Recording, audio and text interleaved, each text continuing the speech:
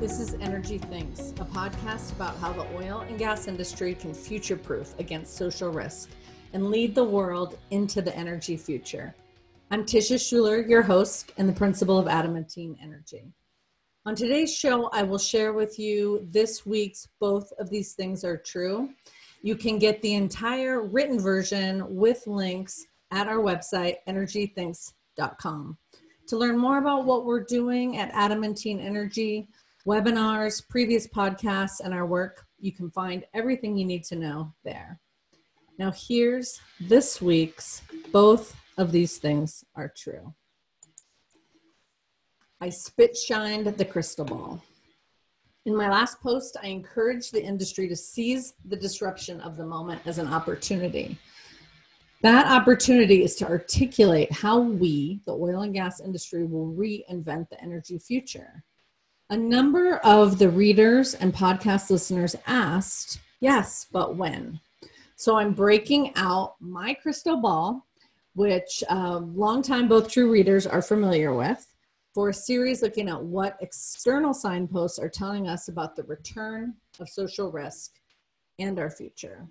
So today I'm going to look at three broad trends that I think you need to keep an eye on. The first is the resurgence of ESG, that's environmental, social governance, and investor priorities. The second is the prominent rise of racial equity and justice. And the third is the leadership required of you to create the energy future. In the coming weeks, I'll drill down into each of these areas and keep you posted on the latest developments.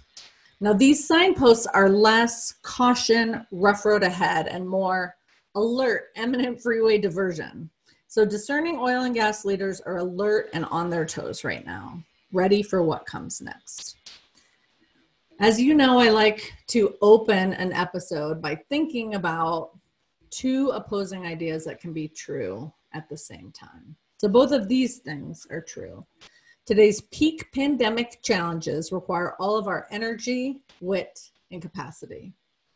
And keeping one eye on the future requires anticipating the pivots required to manage social risk now, before it's too late. Here's the situation that we find ourselves in. I promised you waves of disruption, and the world has certainly delivered. Here are three trends that you should, and every oil and gas leader should be keeping an eye on, and that probably have you on your toes. If it doesn't have you on your toes, you should be.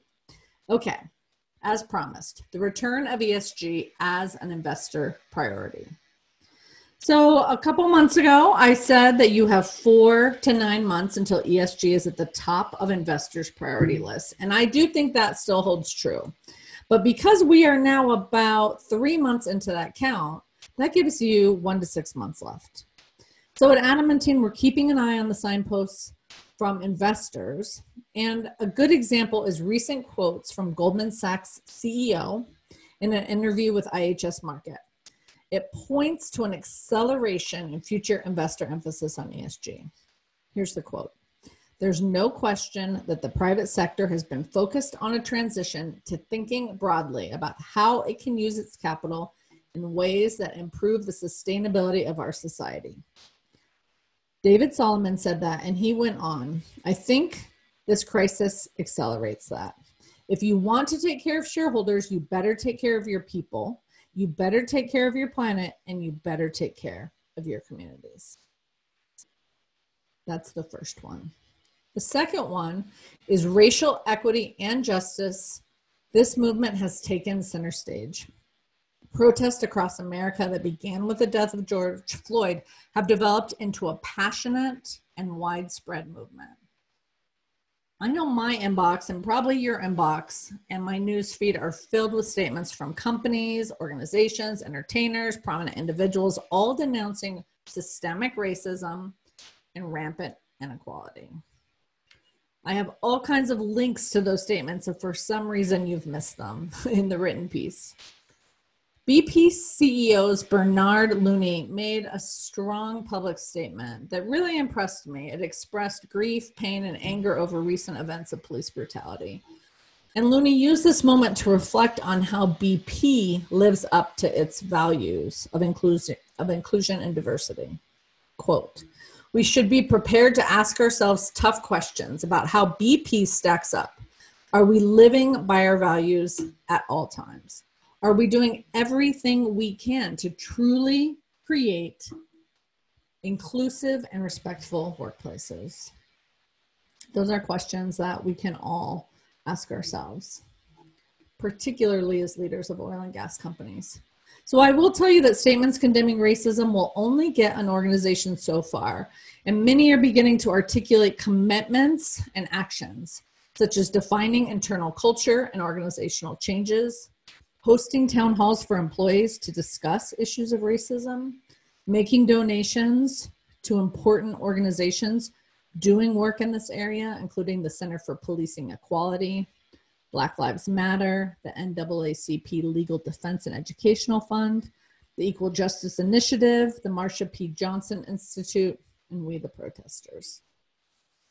My Both True next week will focus completely on this issue, if it's something you'd like to dive in more deeply.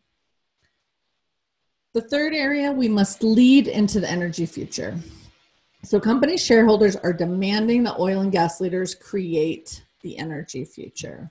So you can find a really compelling summary of shareholder pressure on big oil linked in the article on energythinks.com.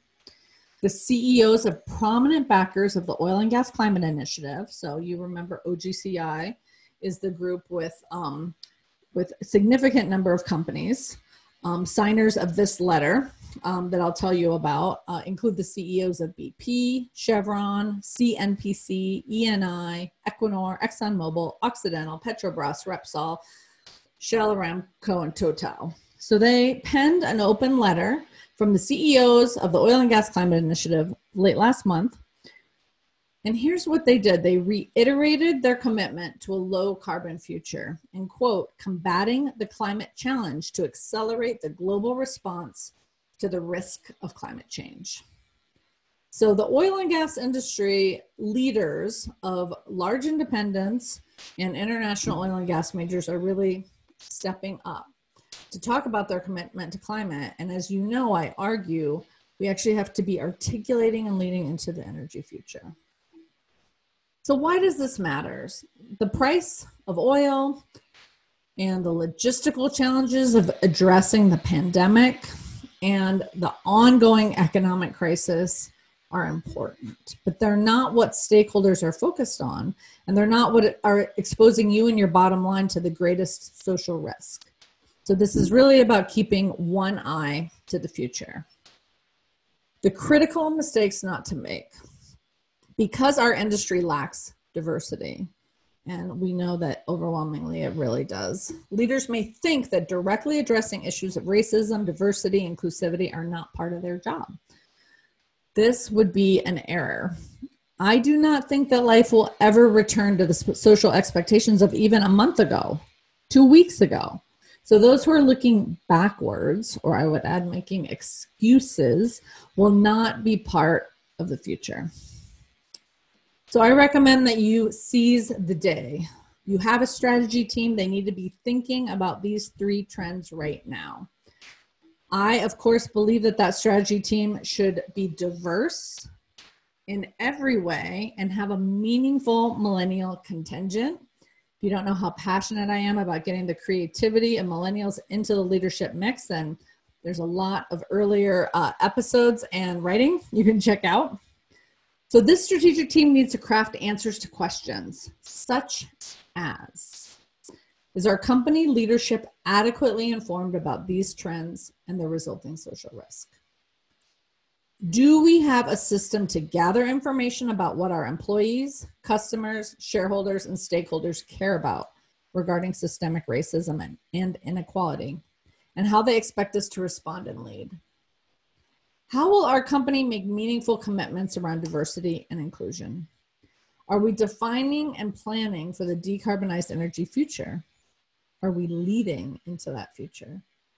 Is our innovation talent working toward decarbonization and energy system disruption? And can we narrate our leadership in these areas to our important stakeholders? If you or your company are doing something to reinvent yourself right now, I would like to know about it. Please email me. You can reach me at tisha@energythinks.com. So that's our episode for today. I really thank you for sticking with me and looking at the crystal ball. I want to know what you think about what you've heard here. You can visit our podcast website at energythinks.com podcast. You can subscribe on iTunes or anywhere else you get your podcasts. If you like what you're hearing, please help me out and rate this podcast. Thanks for listening to Energy Thinks. Until next time, I'm Tisha Schuler, wishing you and yours happiness, prosperity, and good health.